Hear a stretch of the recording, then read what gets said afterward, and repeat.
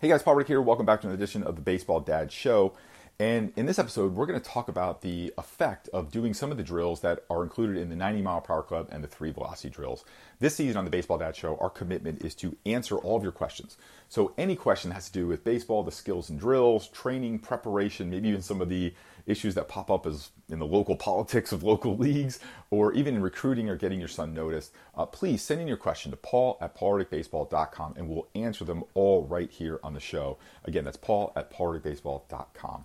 So this week's question is, it seems to suggest that doing the Yankee Stadium and the wall drill every day, my son would actually be throwing an additional 45 pitches by doing the drill itself since the arm motion is the same as pitching. Wouldn't it be too much stress on the shoulder and the arm doing them every day during the off season? So the Yankee Stadium and the wall drill are two drills that are body mechanics drills. So they're kind of hard to describe in a podcast. You can certainly check them out. We offer a free DVD and download of them. If you just look on our website, the 3 Velocity drills.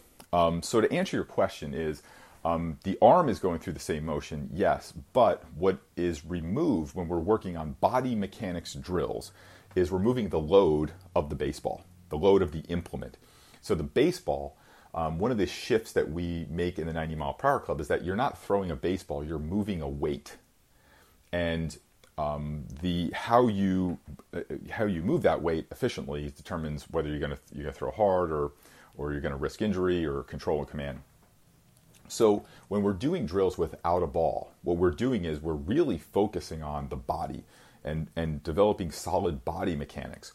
And when you remove the load, it obviously, it removes the stress that the load would put on the body. So with those drills, what we're trying to train the body to do is we're trying to train the body to be in the right positions and the right movements. So the body delivers the arm, and then the arm, when you do have a baseball, the arm delivers the baseball. So the body delivers the arm, and the arm delivers the baseball. So probably the best analogy, it's not exact, but if I could make it, it's kind of like if we were practicing like the deadlift. One of the ways that they instruct deadlift is that they would start people with like a PVC pipe or a wooden dowel, and that would be your first instruction. The deadlift is, can you do the movements of your body right? And then once you have the body movements right, they would slowly impose a load, like just the bar, no weights, just the bar. Can you just do the deadlift with just the bar? Because what they know is that once you impose the load of weights on that bar, that if you do not have the correct positioning in your setup and you're not doing the movement correctly, especially with something as a deadlift, there's a high risk of injury. Well, if you're not doing pitching is obviously not the same as a deadlift, but if you're not doing your body movements correctly and you don't have proper body mechanics, you're going to have a high risk of injury.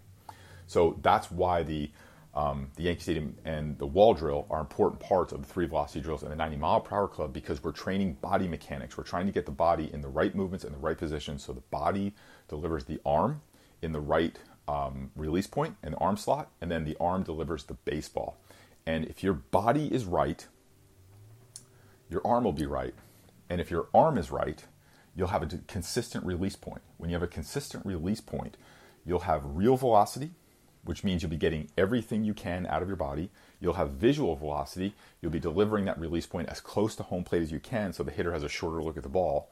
And you'll have the ability to throw consistent pitches with tunneling. So tunneling is kind of Mariano Rivera is the best example of tunneling, that when the ball came out of his hands for the first probably like 6 to 8 feet, a hitter could not tell if it was a fastball or a cutter because it came out of the same quote-unquote tunnel. And it didn't break. There was no change in mechanics in the pitch or change in arm slot. So that's what we're trying to build with those drills. So the answer is no. It's not going to add more stress to your arm because you don't have the load of the baseball.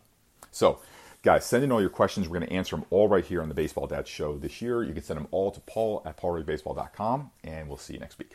Thanks. Hey, it's Paul Reddick. Thanks so much for listening to the show. I really appreciate it. I wanted to let you know I have a new book out specifically for baseball dads, and I would love for you to check it out. You can go to baseballdadsbook.com. All the information is there, and a pretty good discount for our podcast listeners. So again, it's baseballdadsbook.com. Thanks.